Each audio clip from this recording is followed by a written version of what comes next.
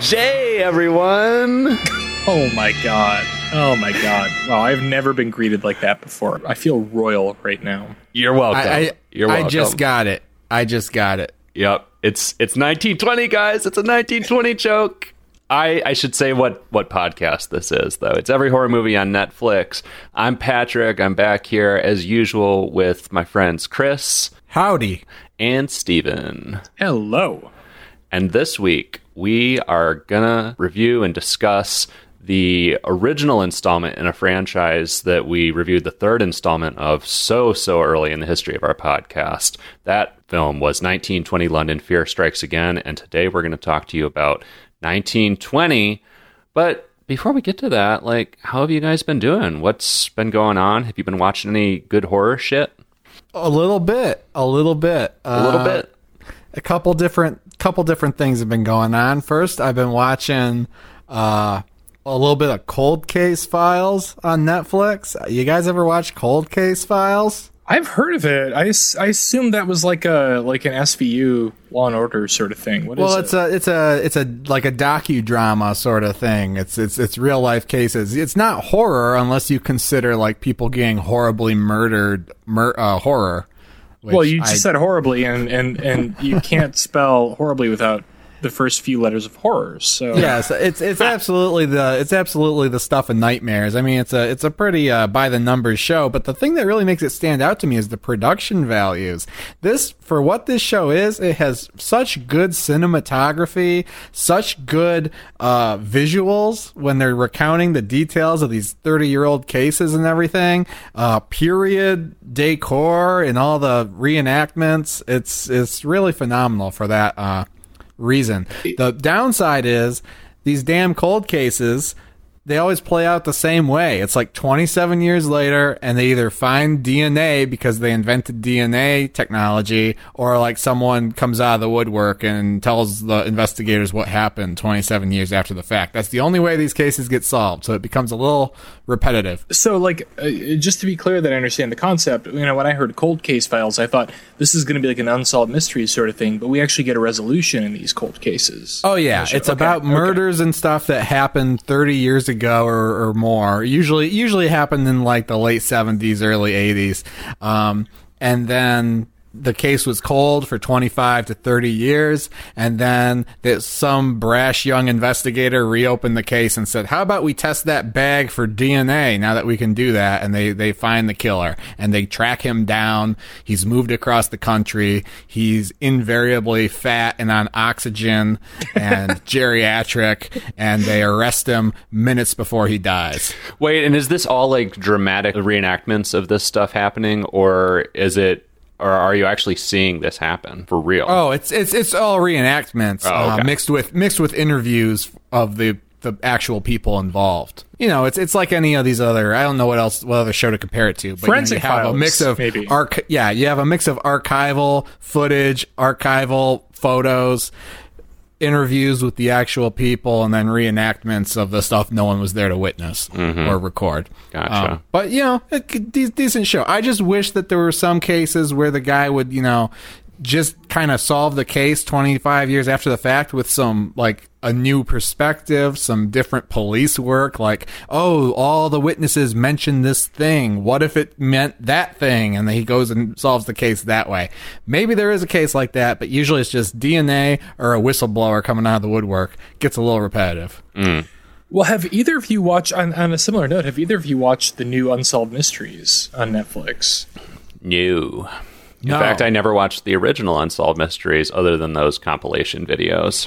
Well, that's going to be on Peacock if you have a few extra bucks to spare to, I don't know, have NBC's line up. I don't know why you'd want that. Probably find Unsolved Mysteries on YouTube. But The new Unsolved Mysteries is pretty interesting because we don't have the Robert Stack intro or anything, which was so moody. We don't have like the number you can call into, but it's kind of like taking the Errol Morris approach to what the show did in the first place with the very dramatic, cinematic, period accurate reenactments of these bizarre disappearances, supernatural occurrences that have physical evidence left behind but remain unsolved. I recommend it. I've watched the first couple episodes. It's pretty good. Damn, you guys are going deep into the like quasi-reality TV this week. Yeah, true crime, the real crime. Horror. Yeah. Chris, are you mourning the loss of Chilling Adventures? Yes, except I have still yet to catch up. Like I only watched the first season, and so next time I get in October with some free time, I'm gonna watch the rest of it, and then I will mourn. But it's still too early to mourn. I like that you say next time you get a whole one single month of the year, and like if this October doesn't work out, you'll watch it in another year and a half. Well, I've watched and read some stuff. I've got 3 things. It's one more than Patrick usually has. So I'm gonna go through them quickly, though. Read a book that I know I told Patrick about a week ago. I read this in 2 sittings, which is rare. I've not been reading a lot during quarantine. My attention is very scattered, but I read this book called I'm Thinking of Ending Things by Ian Reid, which it's billed as a thriller, but I feel like that's kind of a low-key way of marketing horror these days. It's a winter road trip novel with a young 30-something couple on the edge of breaking up from the perspective of the female partner, and it eventually turns into something pretty twisty and strange that you can't possibly predict in the final act. But man, this thing just kind of sent me through the ringer thinking about the dynamics of toxic relationships, to mental health, mental illness, and it's being made into a film by Charlie Kaufman pretty soon here. It's been cast. It may have even been filmed. Who knows with the state of Hollywood these days. But I can only imagine what added meta layers he's going to add to this already very meta book. Quite excited to see how that turns out. But I recommend it. It's only like 200-something pages. You can just breeze right through it, and it'll chill you to the bone. I'm glad you brought that up again because we talked about it. You told me about that the other day, and I had forgotten about it, and it sounds really interesting. So I'm gonna get my hot hands on a copy of that. Yeah, I'll let you borrow it. It's pretty good. I watched a couple of movies. One's an oldie, by which I mean it came out in November of last year. I finally got around to Dr. Sleep. The Mike Flanagan adaptation of the Stephen King sequel to The Shining. And man, the first thing I'll say is I recommend this movie. It is not perfect, but it is very watchable. There's a lot of interesting stuff in it. Don't make the mistake I did and take the shortcut. You can watch it on HBO Max, and if you pull up the movie on HBO Max and you go down to the extras, you can watch the director's cut, which is it's 3 hours. Flanagan cut. It's 3 hours. And I watched the 2.5-hour version, and I already felt like that might be overkill before I got into it because I just didn't know what I was going to get into. I had some problems with it, and from what I've read, the director's cut solves most of those.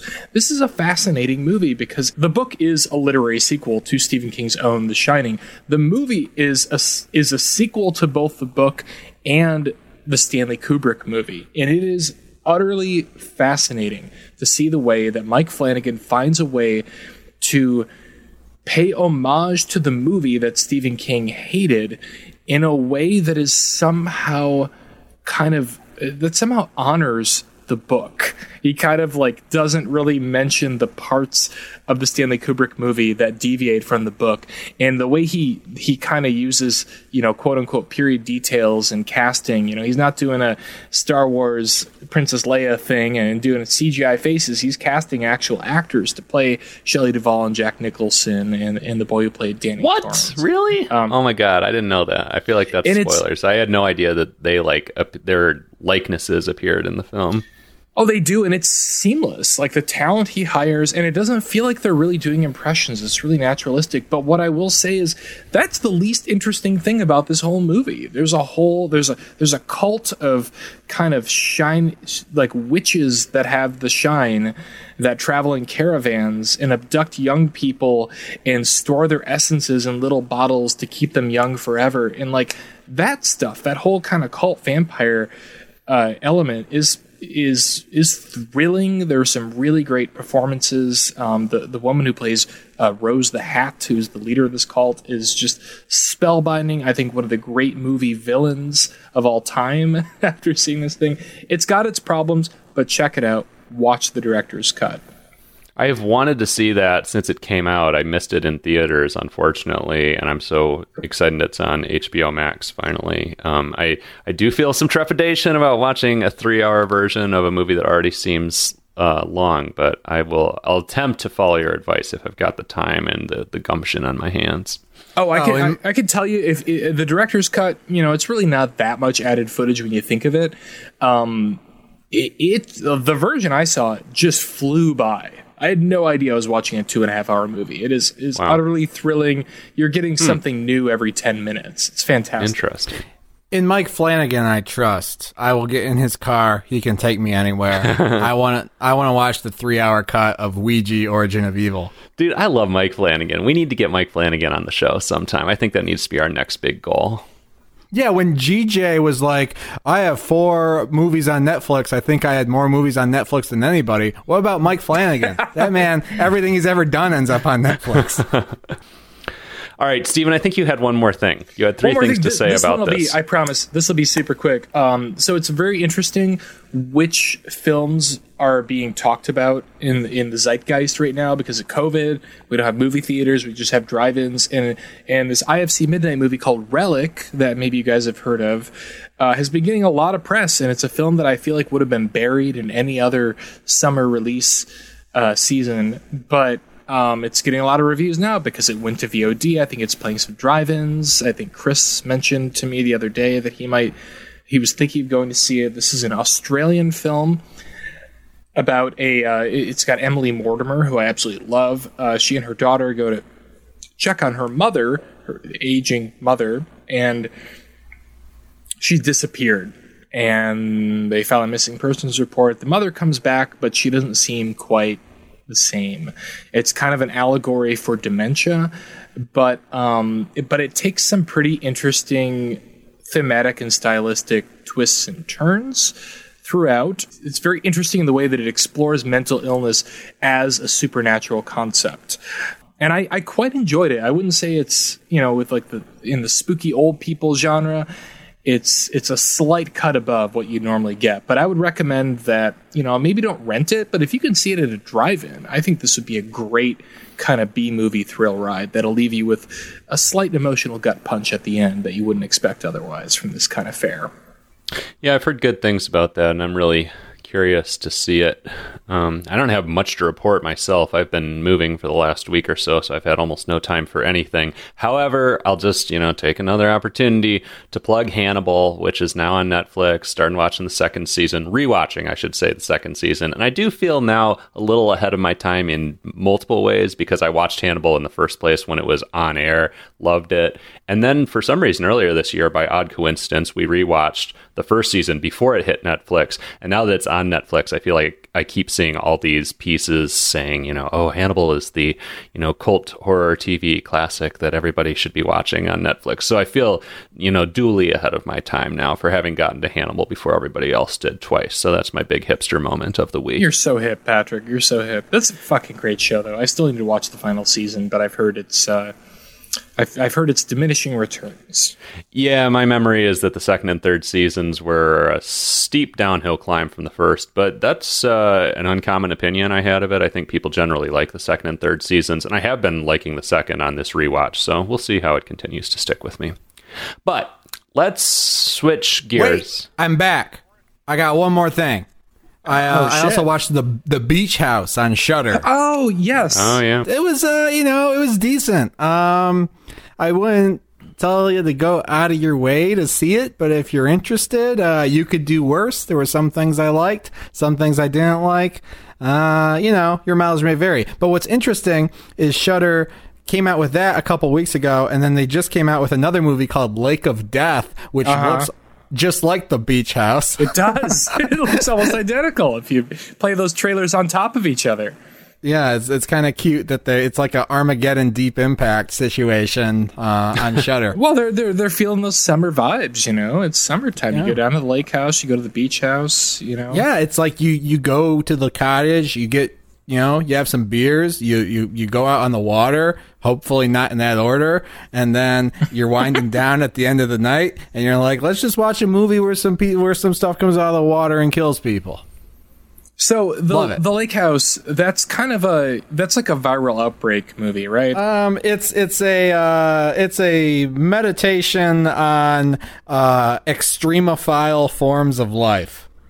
Oh, extremophile. Okay. Extremophiles are those organisms that thrive in extreme environments. And our hero in the beach house is a young college student who's like trying to go to grad school to study such organisms, but she ends up getting a little bit of a real life study, I guess, in the material. They maybe should have called it like the Cliff House or something, if that's the case. Like the beach house just sounds so tame and generic. Well, I could second guess movie titles all day, and I'm sure I will as we get into our discussion of the movie we watched this week. Totally. It takes place in 1920, man. I mean, mostly. But like think of a period piece. Like, what if Barry Lyndon was called like, I don't know, like 1676 or something. Like I don't know when that takes place. Yeah, but I mean, it is interesting that there are so many very evocative titles that you could give this film, and especially the third installment that we watched, 1920 London, Fear Strikes Again. At least that tells you something. At the very least, it tells you horror period piece. But this is just, here's a year. Not a year that anyone associates with anything, much less associates with this event, which didn't happen and is about ghosts in the haunted mansion. But were there like notable events that we're just ignorant of in India in 1920? Maybe this date does have more significance if you're Indian. The movie gets into it, and this is not a spoiler, but the residents of India revolted against the British colonists, but I don't know if that was specific to that year. But that was in that was in the 19th century. Oh, that's right. That was the flashback. There's a flashback to that, so it's like maybe this movie is set in 1920 because they wanted to play off of that event, and then for story reasons they decided this one had to be set in the 1920s. I don't know. I think maybe they were just really proud because I know, according to Wikipedia, the director was proud to have created such a ambitious period piece horror film, which was somewhat unique. So maybe giving it the year as a title was meant to emphasize that. So let me try and give it a quick Chris style, efficient setup here of our plot summary. Essentially, the events of the film revolve around a house, a giant old British style mansion that seems to be haunted. An architect comes into it in the opening scene who is supposed to demolish it and turn it into a hotel. He gets fucked over by some ghosts and is dispensed with and forgotten about very quickly. And then we spend most of the film focusing on his successor, who's a young man recently married to his wife, and they move in and are subsequently also haunted because the ghosts in the mansion don't seem to be too happy about the plan to demolish it. And that's basically the setup for all 2 hours and 24 minutes of 1920. That's pretty succinct, and yeah, that's it. I don't know, man. It takes a long time before this really picks up interest. Before things start to get spooky. And when things are spooky, they're spooky indeed. But it is few and far between until the final act, which is effectively almost an hour of this movie. Yeah, I mean, it's interesting. So, 1920 London, Fear Strikes Again, for the uninitiated, the thing we all loved about it was Jay.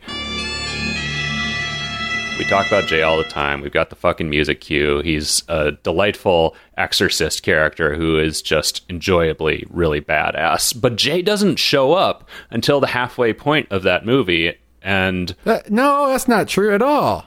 What? Jay doesn't show up until later into the movie, right? Jay shows up like 20 minutes into that movie.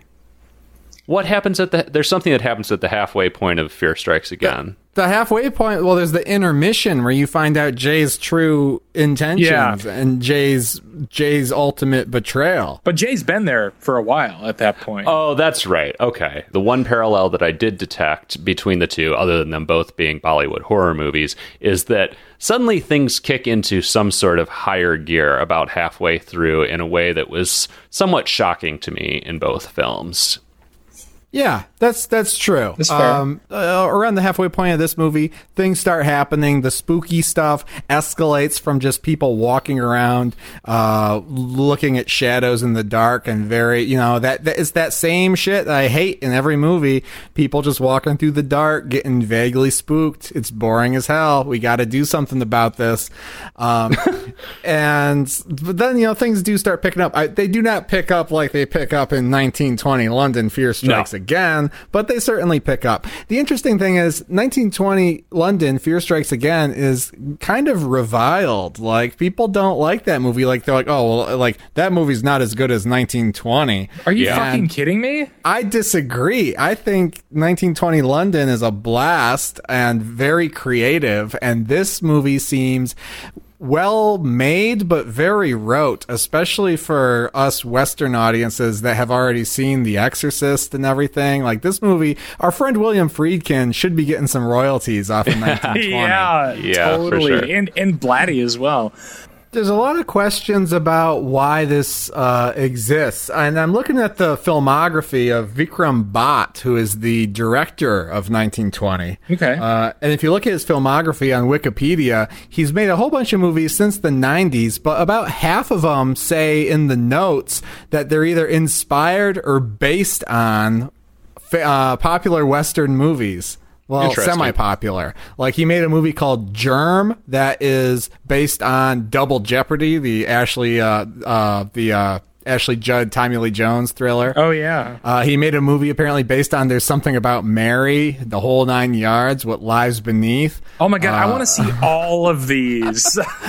Yeah, so it's kind of interesting. So maybe that's just what he does. What would What Lies Beneath be? Or Something About Mary with, like, musical numbers in them?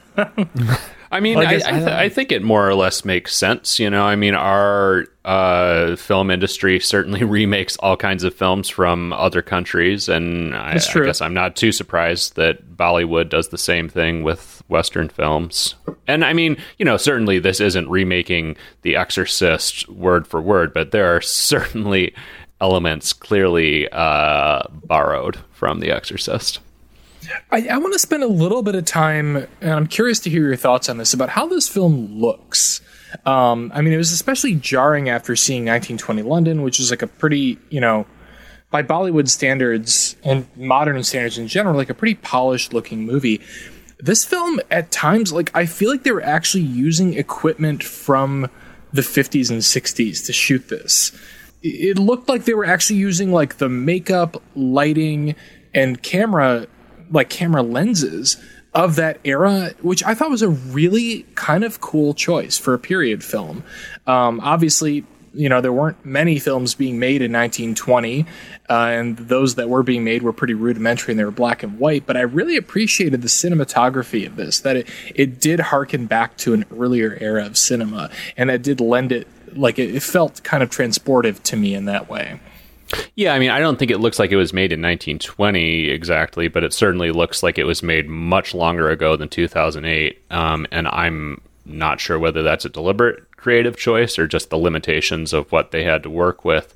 But I appreciate the period detail in both the production design and also that feeling that this was a movie that came from an earlier era than 2008 when it actually came out, which made the occasional CGI effect look even more jarring and out of place. Oh yeah, we've got like Casper and the Friendly Ghost CGI effects in this movie. Oh yeah, like I haven't seen a haunted house this dependent on like computer generated ghosts since Super Mario Brothers.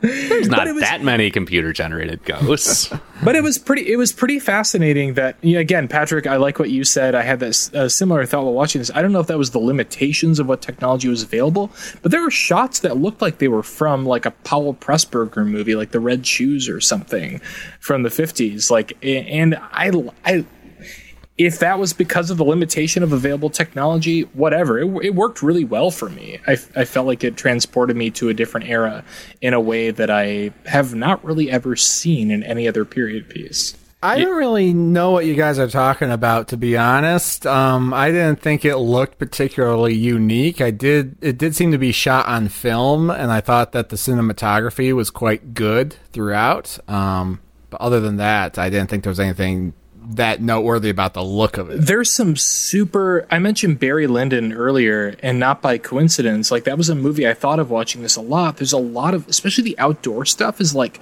really wide lenses, super gauzy looking, only natural light. They're not using any sort of studio lighting outdoors like you would normally do in a film in, the modern era or 2008. There are a lot of dramatic, like resplendent kind of wide shots that look almost like a painting, and reminded me weirdly of Kubrick or something like that. I just kept going. I literally kind of caught myself a couple of times going, all right, 2008, what else came out in 2008? The Dark Knight came out in 2008. Wow.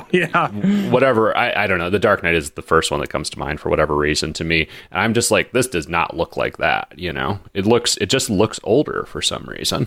Yeah, so it's got an interesting look to it. Your mileage may vary.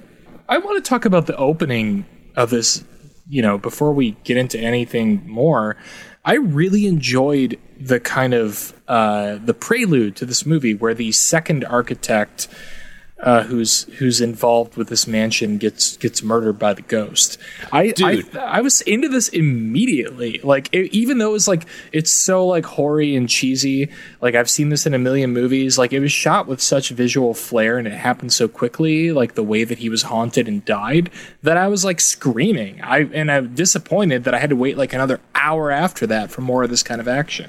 But can we go even earlier than that? I was just delighted that this movie, the very first thing you see before studio logos or anything, are two credits that say special appearance by, and I forget the actor's name, and then friendly appearance by. Yes. And, it's a translation thing, but I still just loved the expression friendly appearance by an actor. Well, I love that. Okay, I'm so glad you brought that up because that was my first note. And that's a little different from the translation errors that we see in the subtitles. Anybody can just update those subtitles at any time and send a new file to Netflix or what the fuck ever. Like, that credit was like printed on film. Yeah. Like, that was a real choice there. Well, it's especially fascinating. And I mean, it may just be like a regional, a cultural thing, but we don't see any credits for the film for another several minutes, but we get these two credits for these two actors before anything else. I was just fascinated by that. Yeah, I think that's just probably a distribution wart. Like, I think this movie has been altered since it was in the cinema of India. One of the things that makes me say that is that there's no intermission in it, unlike 1920 London, which famously has an intermission. I missed that. Most Bollywood films have an intermission. I know because I was tired. I was planning to go to bed at intermission, and then there was no intermission, so I just stayed up for the 2 hours and 20 minutes. But so I think this movie has gone through some editing, and it wouldn't surprise me if the opening credits got chopped or whatever before it made its way onto Netflix. Who knows? I don't know. Who knows? Yeah, we've definitely seen Stranger, or at least equally strange, on Netflix. But I don't know who those actors. I tried to Google them, but I wasn't really able to recognize them. But I was wondering if there was like a Scream sort of situation happening in this opening scene where we spend so much time with this man who's come to the house to build a hotel or whatever, and then he dies about 10 minutes or so into the movie. it's kind of shocking. And I was wondering if this was like a name actor or something, and that it was really a bait and switch sort of situation in the movie. Could have been a Psycho situation, maybe that played better for local audiences, but I love that opening scene. I especially love that kill where the architect gets killed by flying ghost glass. Like the stained glass window just like shatters and the shards go flying into his body. Oh man, that was some of the CGI that did not do it for me. I mean, that opening scene was fine. I don't think I did not respond to it the way you did. I'll put it that way. Oh, I mean, okay, let's be honest. I sat down to watch 1920. Was I thrilled to watch this movie? Absolutely not. Why not? It felt like homework to me because I didn't even like 1920 London. That's true. You did famously give it a screw it, I think. Is that famous? But yes, I did give it a screw it. But I was like, all right, this is a bonkers, just kind of gonzo kill that I've never seen in a horror movie before. I was all in, and I didn't expect anything better than the CGI that we had before our eyes. So I became fascinated very early on with our hero Arjun, who early on is like running away with his bride. He is seen early on. It's kind of unclear to me, and again, this may be a cultural thing that I may just be misunderstanding or failing to understand because I'm American, but he seems to be almost a monk or involved in some sort of holy pursuit early on, where he's just reciting these mantras, worshiping Lord Hanuman, who is one of the Hindu deities. And then he gives that all up. He says, fuck Hanuman, fuck God, I'm going away to be with my love, Lisa. And he gives this like monologue at one point because her dad stops them. Yeah, his dad stops them and he's like, fuck this, we're going to kill Lisa. You can't be with her. And he gives this like just old Hollywood style. This is another thing that really felt like a throwback to me. He just gives this like wide-legged, like big stance, like almost James Dean-esque monologue about how Jimmy Stewart. Yeah, Jimmy Stewart monologue about how he's renouncing God to be with his love. And I was like, oh, I'm all in for this. Except you never see Jimmy Stewart renounce God in a movie like this. It was shocking to me. And back to the look of this movie, that whole sequence where they get pulled over on the road looked like straight out of the Charlton Heston 10 Commandments. It was like early Technicolor, just like super classic Hollywood looking. I loved it. Loved every minute of it. Yeah, the background is like this royal blue. It feels slightly unnatural and heightened in a weirdly organic way. Yeah, it was a great scene, and it was so bonkers too. It's like, he's trying to elope with Lisa, and it goes against his whole family tradition because she is of mixed ancestry, British and Indian together, which is very controversial in his family, I guess, and culturally. There may also be a religious element to it. His dad and a bunch of his dad's goons stop him and try to tie her up to a car and set the car on fire, which is kind of a strange way to do it, but that's whatever floats your boat. He goes batshit. He gets jumped by like 10 guys and just starts fighting them like Neo.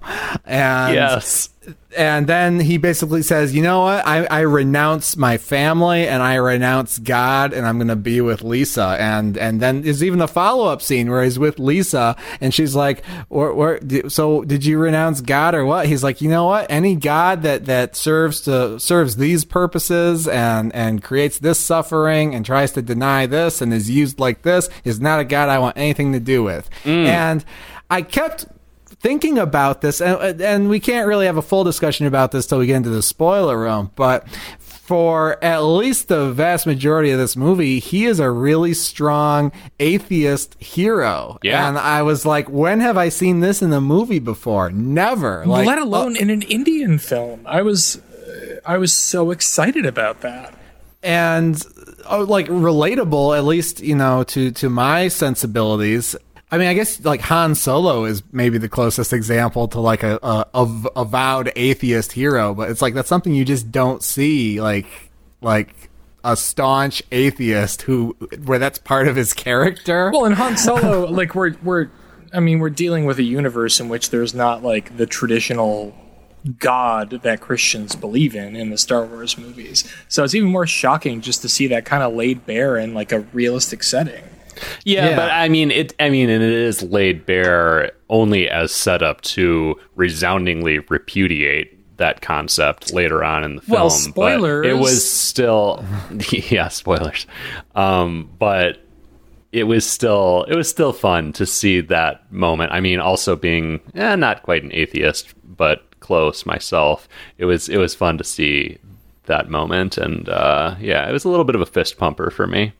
It just made me wish that, like the Marvel Cinematic Universe, with all the diversity and inclusion that is in the cast of characters in the MCU, what if Captain America was just like, you know what? I'm an atheist. God doesn't exist. I feel like there have been some anti-God statements in the MCU. I'll get back to you on that. Yeah, get back to me on that. I feel like I should have an answer on that already, but no, I guess we can't do Iron Man anymore, but he would have been a good candidate. But like Iron Man or Captain America, I want them to wait. Why can't we do Iron Man anymore? Spoilers. I can't say why we can't work with him anymore.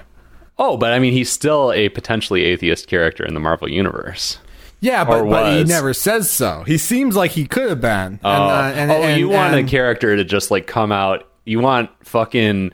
I want representation. I don't want this J.K. Rowling shit where it's like, yeah, that character was gay, but we only told you after the fact, and it never affected the character or the storytelling at all.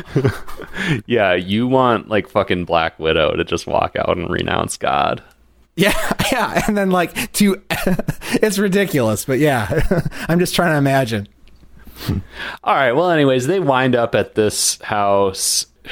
I'm for some reason I'm struggling a little bit to talk about things prior to the twist. You know who I do like? You know who I liked was maybe my favorite character in this whole movie, who may even be the secret J of this movie, is Balvant. Oh, who's that? Really? The Patsy servant guy? Yeah, servant guy. Yeah, the servant who is supposed to watch over the mansion for the like fucking rich fat cat owner of the mansion, and he knows shit is going wrong in the mansion. He knows there's a curse, but the owner tells him, don't fucking tell Arjun and Lisa about this because they'll bail. Here's some money, keep your mouth shut. And it pays him off Michael Cohen style. It's crazy. I was drawn in by that guy's performance. It was probably the most naturalistic performance in the movie for me. And I don't know, I enjoyed his character's struggle and just the way you could see that struggle in his face. And I don't know. I enjoyed it. I related to it. He's a good actor. He's a very slight comic relief. Like his performance is a little bit more exaggerated than anyone else in the film.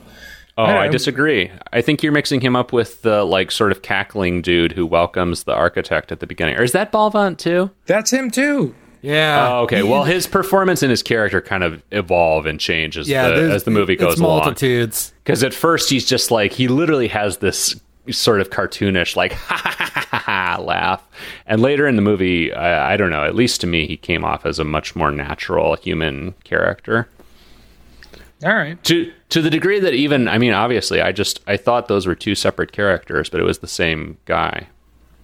I was fascinated with the priest, the horny priest, in this. Horny priest.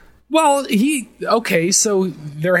asks Lisa if she's going to attend the Sunday Mass alone or with her husband, and then we start to understand that she's not feeling so great about the marriage, and she's feeling like she doesn't really like the guy that she's stuck with, and she sees what is it, like anger and love in his eyes at the same time for the first time, and is like creeped out by it. But I feel like the priest was coming on to her in that early sequence. I found that no. The priest was saying, "Hey, aren't you going to come to church? Aren't you and your husband going to come to church?" And that scene is there so that we understand the tension between her as a woman of faith and him as a atheist hero.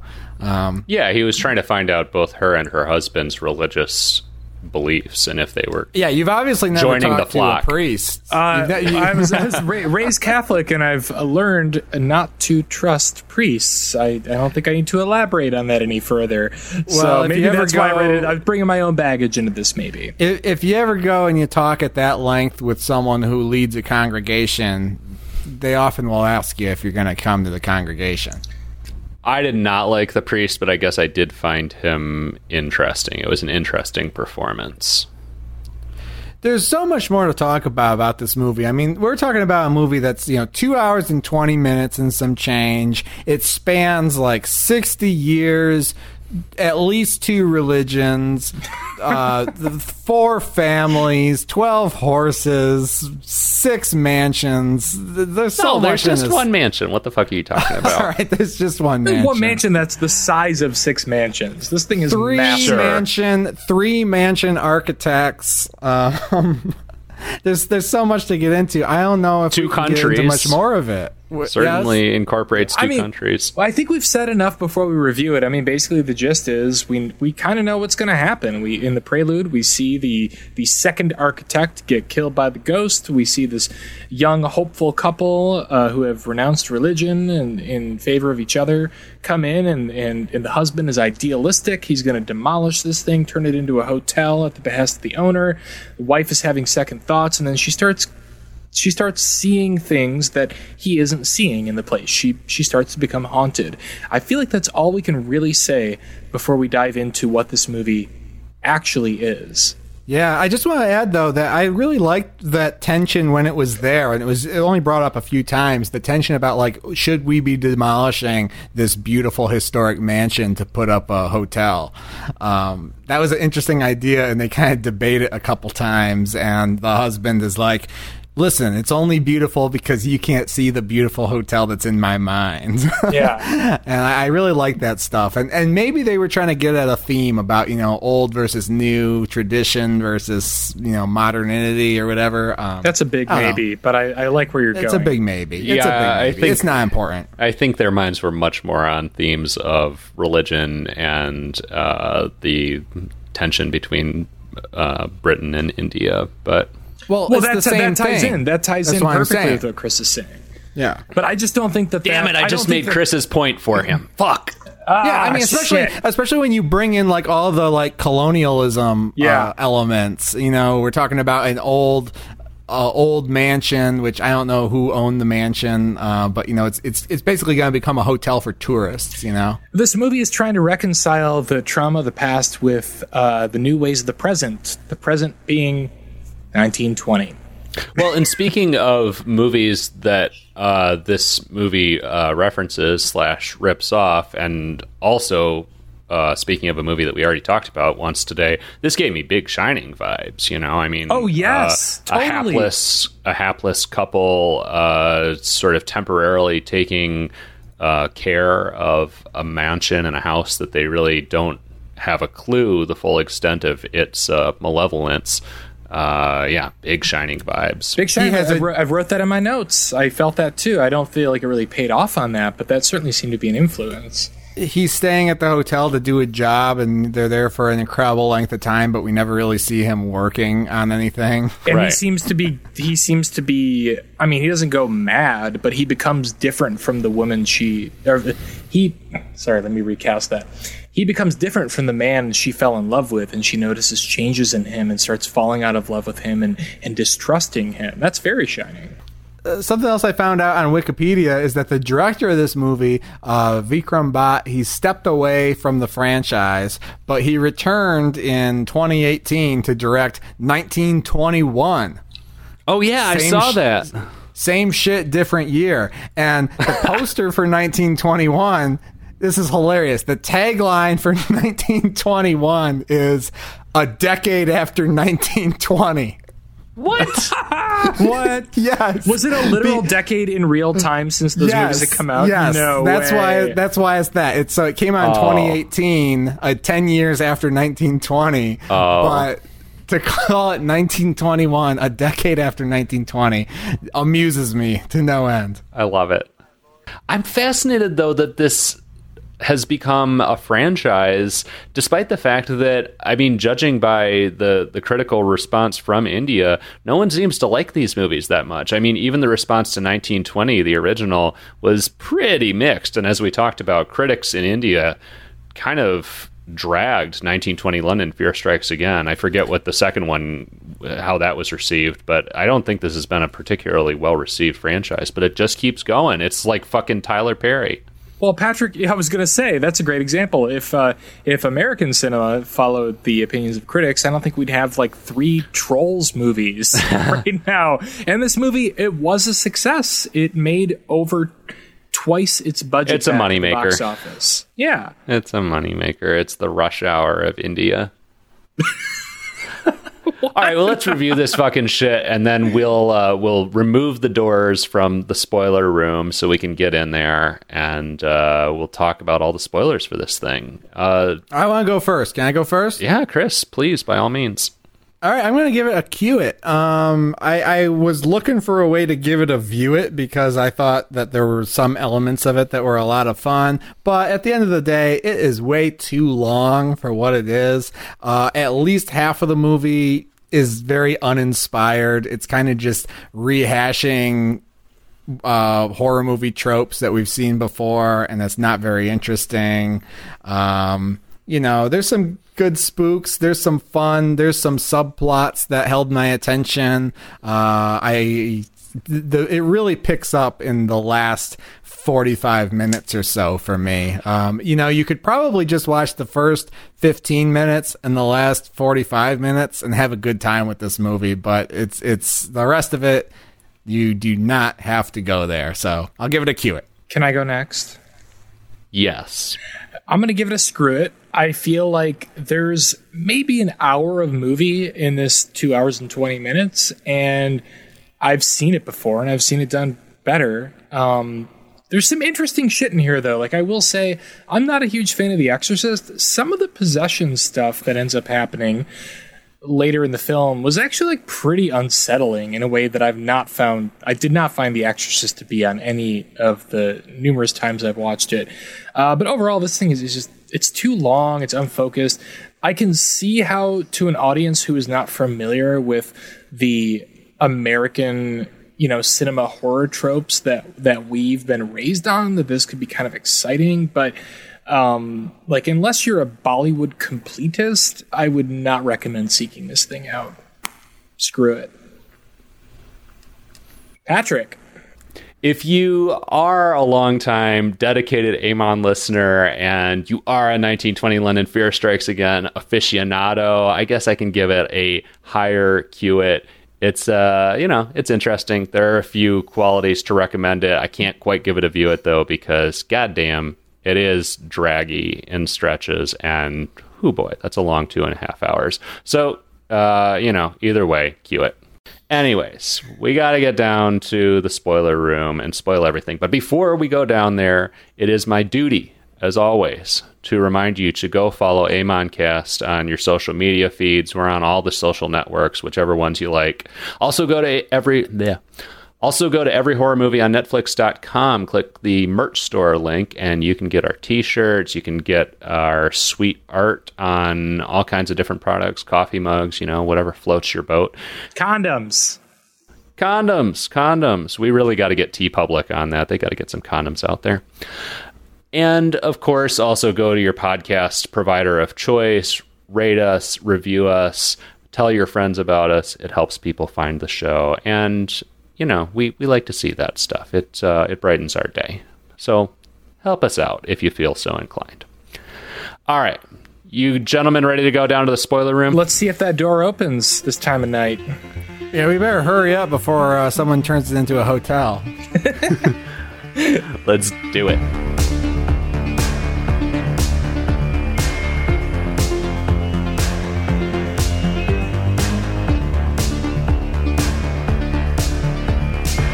Okay, welcome back, everybody. We're down here in the spoiler room, and we're about to spoil everything about 1920. But first, we completely forgot to mention a very Amon relevant note at the top of the show that since we saw you last, we played the video game adaptation of the last movie we reviewed, Don't Knock Twice, which shockingly has a video game adaptation. Yeah. Who fucking knew?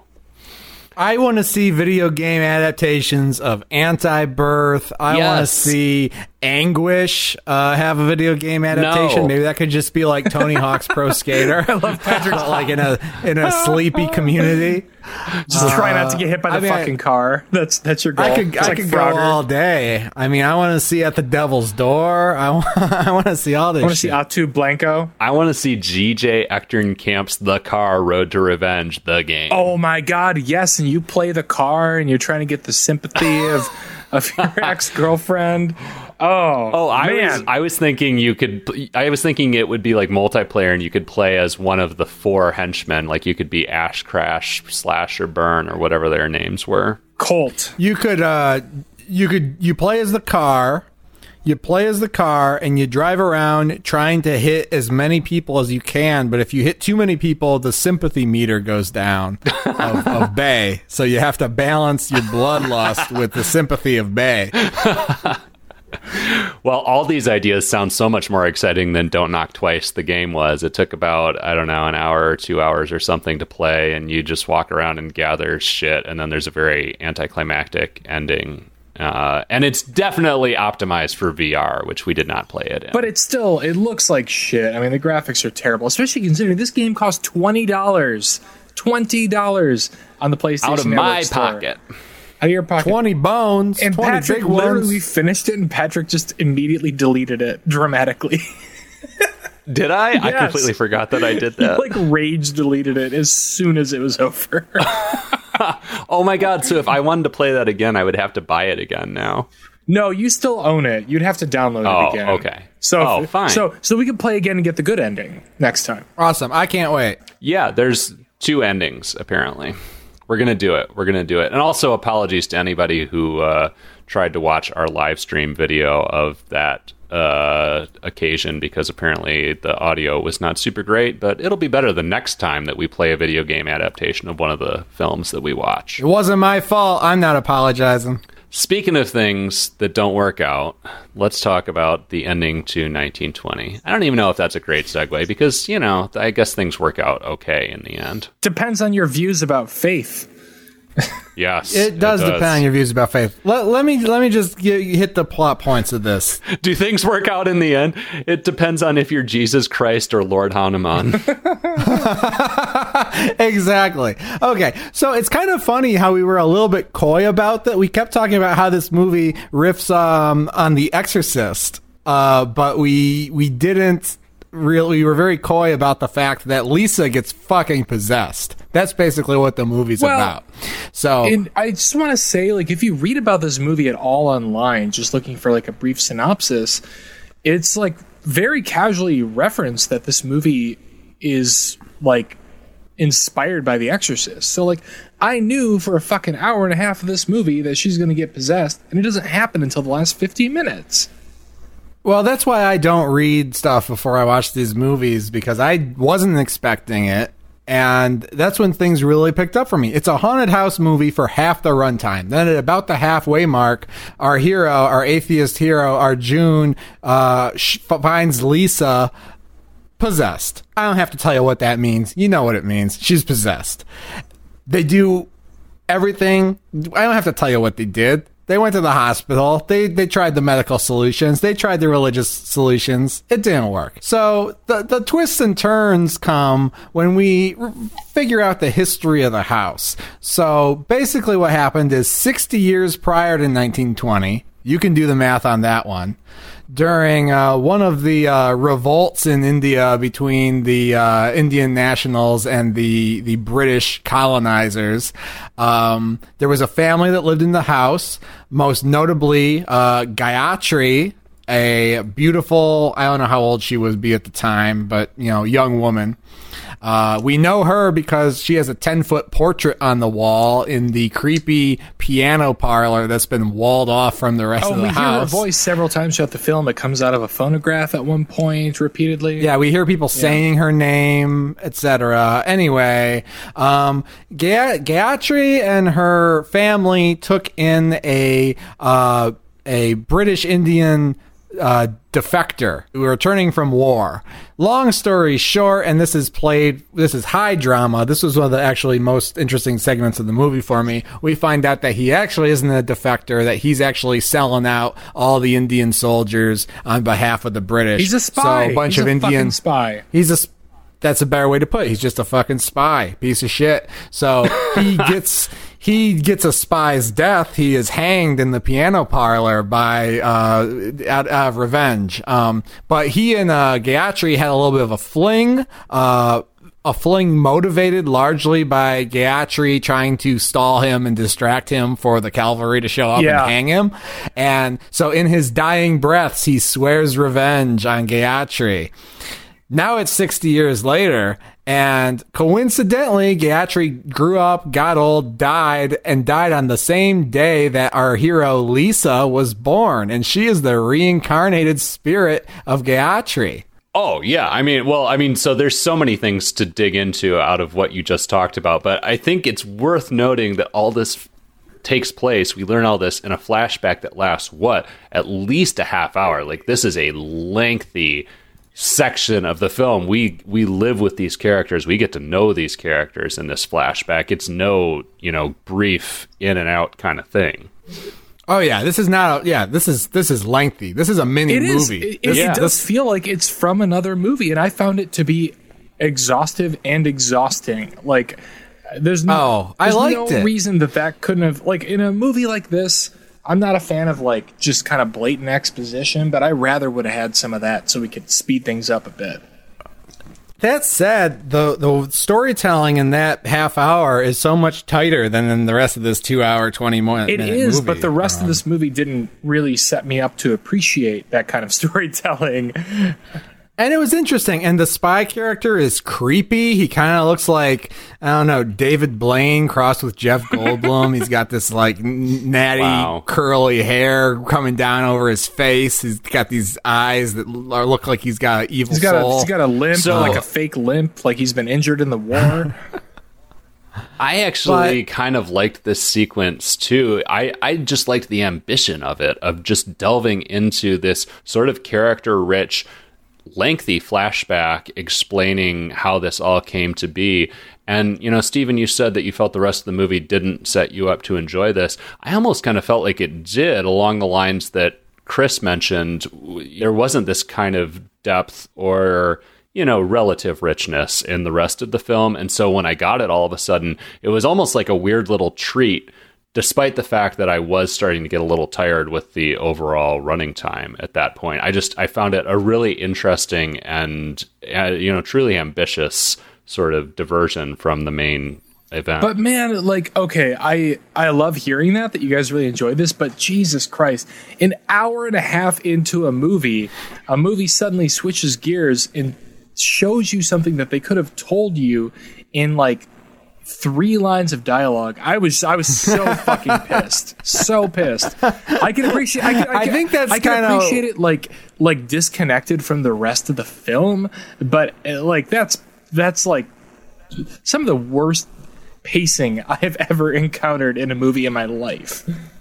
No, I love it. And you know what? This is one of the great things about watching every horror movie on Netflix. And, this isn't our first trip to Bollywood on this show. So it's like, I feel like we're kind of desensitized to some of the stylistic things that happen in these Bollywood movies. But, like, that's something you would just never see in your movie watching life, if not for movies like this. Like, yeah, let's just, again, it could have been 3 or 4 lines of dialogue, but I'm so glad it wasn't. They're just like, oh, wait, here's a flashback. Settle in. We're going to tell you a fucking tale. It takes a half hour. You've already settled into you've already experienced the length of a normal movie. Now, if you can find a way to get deeper into your couch, please do so.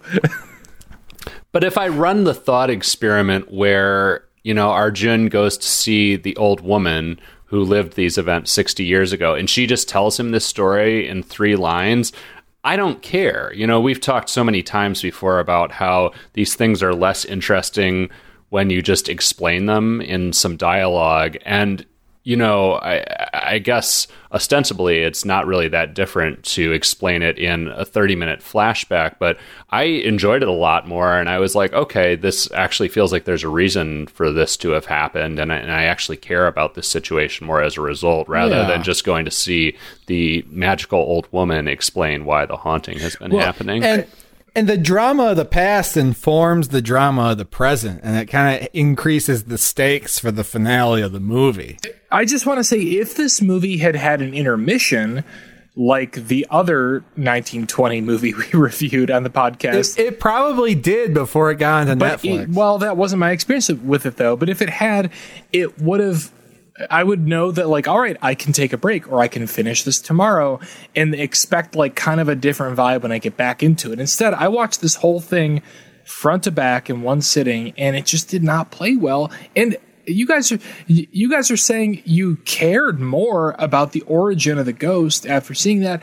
I cared less. I just found it to be kind of banal and boring, this explanation. I mean, look, if you want to add your own intermission, do it around like the hour 15 mark to the hour 18 mark when she's first getting possessed and the priest is seeing stigmata in the window, but before they go to the doctor's office. That's your intermission. Pretend you hear the J stinger and it says intermission. All right, so let me tell you what happens though after we get this huge exposition dump. It's pretty simple. Basically, they have a showdown. There's an artificial. Actually, can we? I have one more like big thing. If we're kind of moving sequentially, can I throw in one other big point about the flashback sequence? So the other thing that really threw me off, and obviously these movies, Bollywood movies, stop dead for musical numbers, and they're of varying quality. It's just the way things work. But the musical number where Gayatri was sort of romancing / seducing the evil spy with the intent of basically kind of running out the clock until the cavalry arrived, as Chris put it. Yeah. It was really weird to me because you have this sort of sweet pop song about love. And so often these songs in this movie and other Bollywood movies that we've seen very explicitly explain what the characters are thinking. And this song is basically just a love song, a love ballad. But there's... I don't think we're supposed to think she's in love with this guy. She's leading him on. That's the whole point. I mean, it's tantamount to rape, practically. Yes, I mean, exactly. It's like, this is, and like her eyes are, tearing up when she closes the bedroom door to bang this guy. But yeah, you're right. The lyrics are pretty, Well, generic. Patrick, I'm so glad you brought that up because we haven't talked about any of the musical numbers in this movie, and they're all superfluous.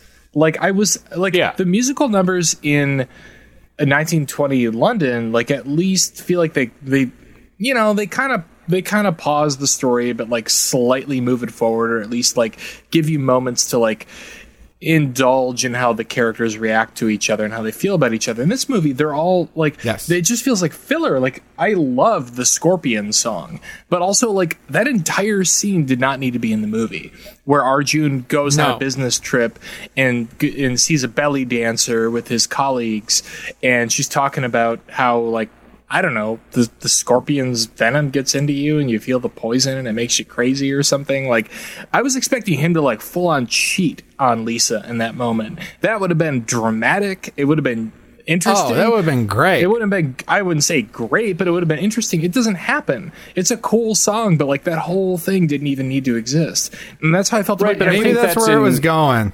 I think but they left it on the cutting room floor.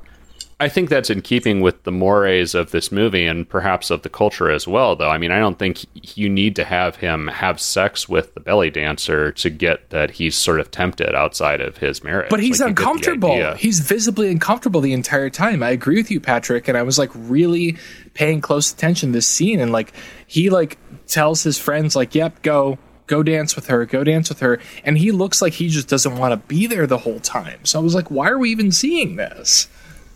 I don't know. My read was that he was tempted by the fruit of another. That was what I was feeling anyway. But yeah, the musical numbers, sure, absolutely superfluous. But I think, that's what happens. They're always superfluous in these movies, and honestly, musical numbers are superfluous in 85% of the American musicals that you see too. I mean, that's one of the things that pisses me off about musicals. I love the basic concept of a musical, but so often the actual musical numbers do very little to advance the plot and are just there to have another fucking song. Music Man, nothing. Every number advances the plot in the Music Man. Actually, haven't seen the Music Man. Umbrellas of Cherbourg. The whole thing is a musical, and every line of music advances the plot. Okay, well, I'm not saying... I mean, obviously, yes, there are musicals that I love where the music does advance the plot, but so many... I mean, have you seen a fucking Rodgers and Hammerstein musical before? Like, so many of the great American musicals just stop dead to drop in a musical number. Also, Umbrellas of Cherbourg is not American, but... French. French.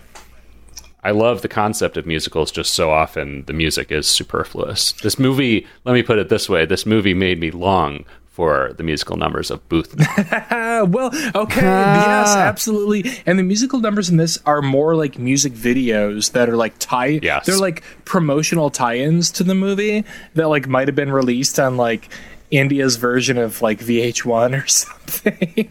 Yes. To promote it. Well, I mean, it part of that is because the actors are not actually singing the song. That's true. I think it's super weird. If I remember correctly, like in a Boothnath, one of the reasons, there were 3 reasons that Boothnath's numbers like hit with me, and it's because 1, the actors are singing the songs sometimes, 2, they're interestingly staged, and 3, the music is actually catchy. The music in this was not memorable. They were not interestingly staged, and the actors are not singing them. So it's just like, we're just stopping watching music video. Disagree. I agree with you for all of that, and those are fantastic points. The one point where I would disagree with you, and this is why I wrote this in my notes, the Scorpion song with the belly dancer is actually sung by the belly dancer. Yes, and you're right. And the song is catchy as fuck. The rest of the movie, it's just like, it's like what you see when you go to like a Korean karaoke place and you pull up a Tom Petty song, and it's just a video of like two sad Korean people with umbrellas in the rain feeding ducks that have nothing to do with the song itself. As Running Down a Dream plays. That Scorpion number is sensational, though. I mean, I agree that all the other ones are pretty shoddy, but the Scorpion one, I mean, it looks like they spent more money on that than half of the movie put together. You got, the choreography is amazing. You got hundreds of people in the frame. You got, fire. You got sets. You got it's fantastic. I thought it was animated when I first saw it. Wow. You thought it was animated. It looked like something from a cartoon. The reality is so heightened. The camera movement. Ralph Bakshi was rotoscoping, did some real magic there.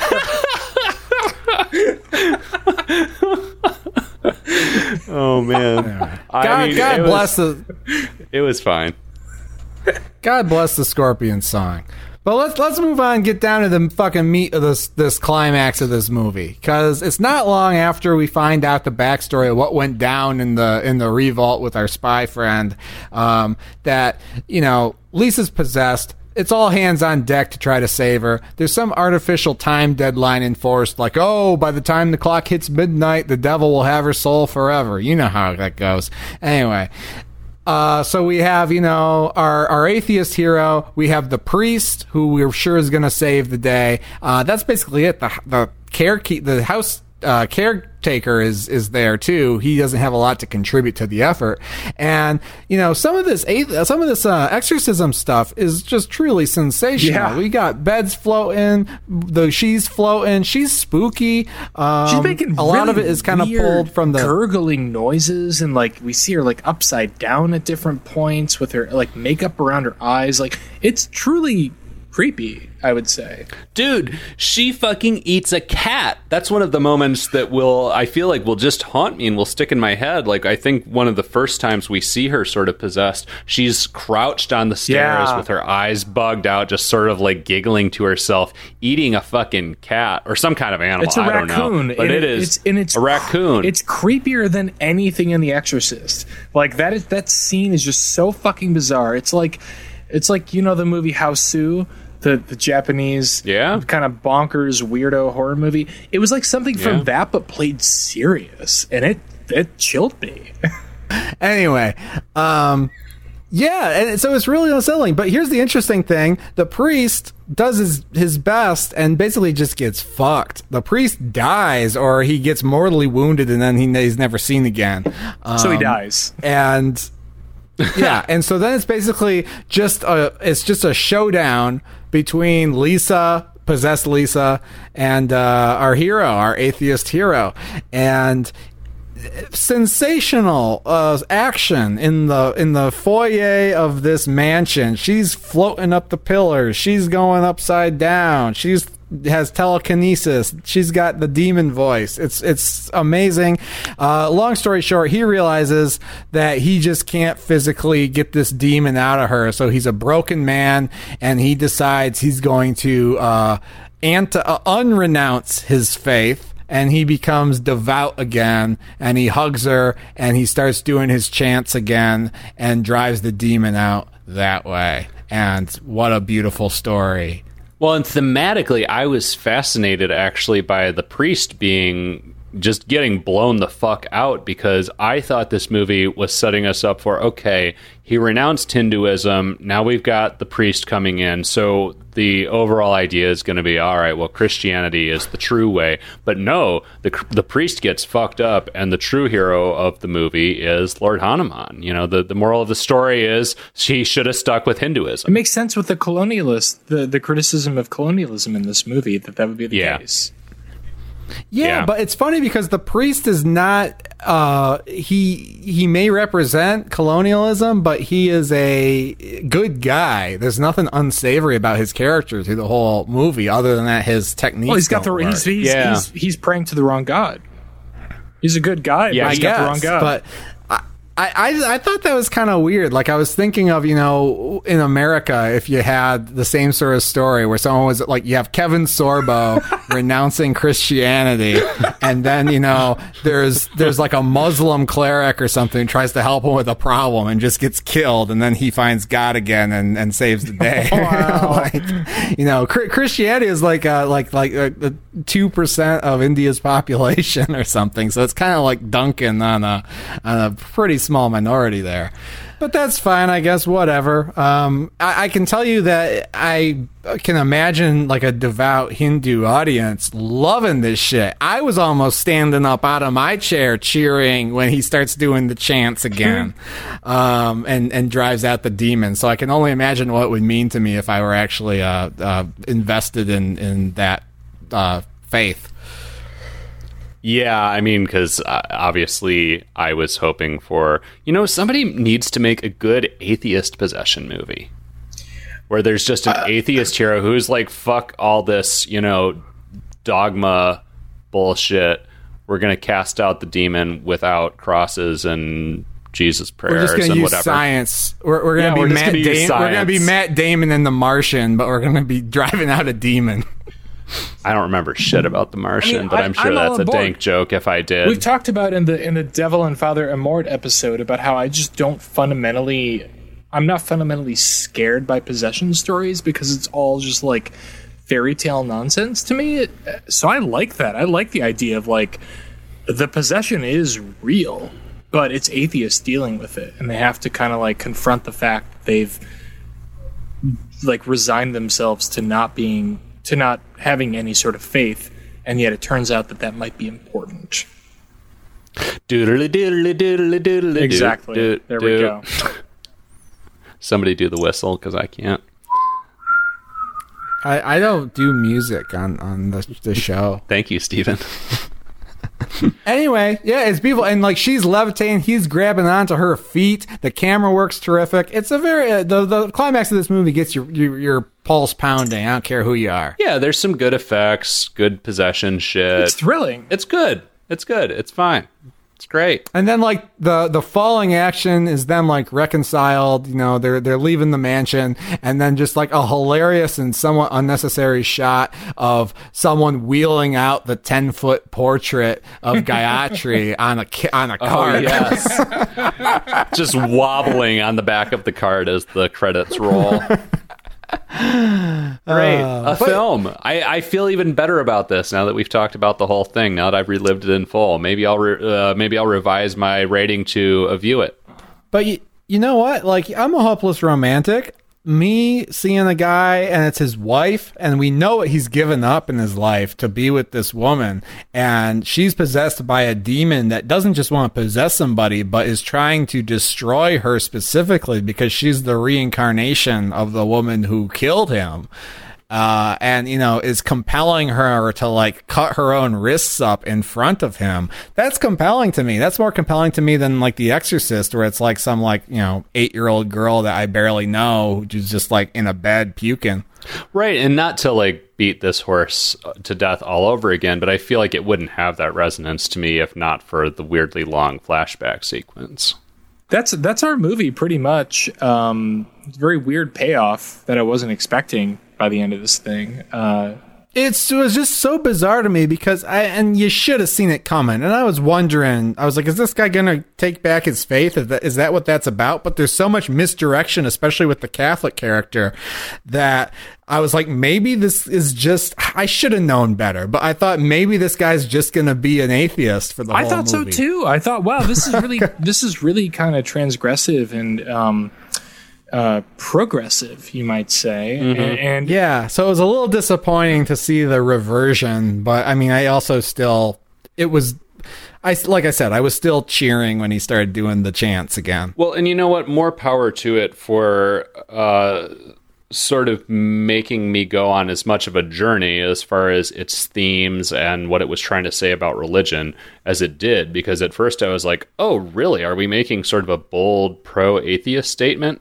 And then I was like, oh, no, actually, we're saying Christianity is the one true way. And in the end, it's a pro-Hindu statement.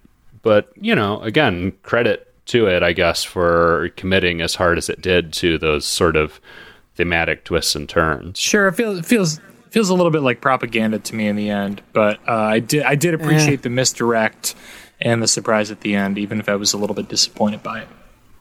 I should watch more Christian films. I should watch some Kevin Sorbo some Left movies. Behind. Yeah, like I like my. There's probably some that are as you know, kind of, I guess, uplifting as this. I feel like the climax of most recent Christian films is just like, well, we got that guy fired from the school board, you know, or whatever.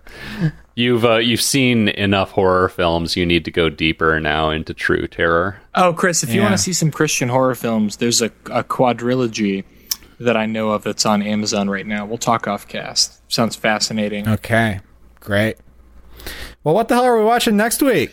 There's a lot of good stuff on Netflix right now. I think we're going to go with Vincenzo Natali's Splice, a film that came out quite a while ago. Looks kind of kinky. I kind of Cronenbergy. I was interested in it when it came out, and it just kind of fell off my radar. But I just today was listening to him on I guess, shout out to another podcast. He was on Best Movies Never Made, and he was discussing his script for an adaptation of J.G. Ballard's High Rise that never got made, and it's a pretty fascinating listen, and it made me want to dig deeper into his filmography. So this was actually on my list of picks last time. I actually saw this in the theater. Wow. And I'm curious to revisit it because I remember feeling sort of a bit underwhelmed based on the reviews at the time, but still enjoying it. And I'm curious to see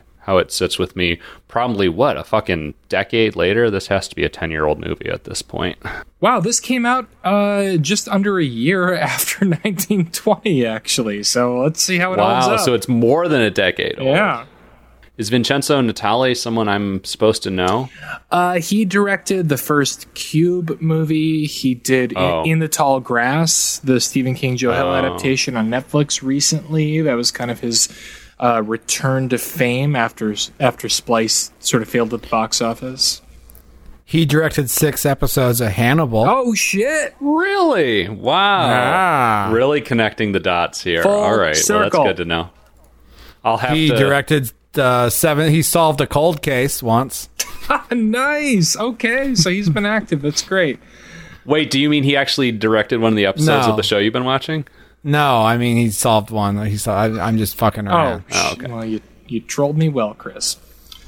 Well, I will have to find out what episodes of Hannibal he directed and bring that perspective to the table next time. Very excited to watch Splice.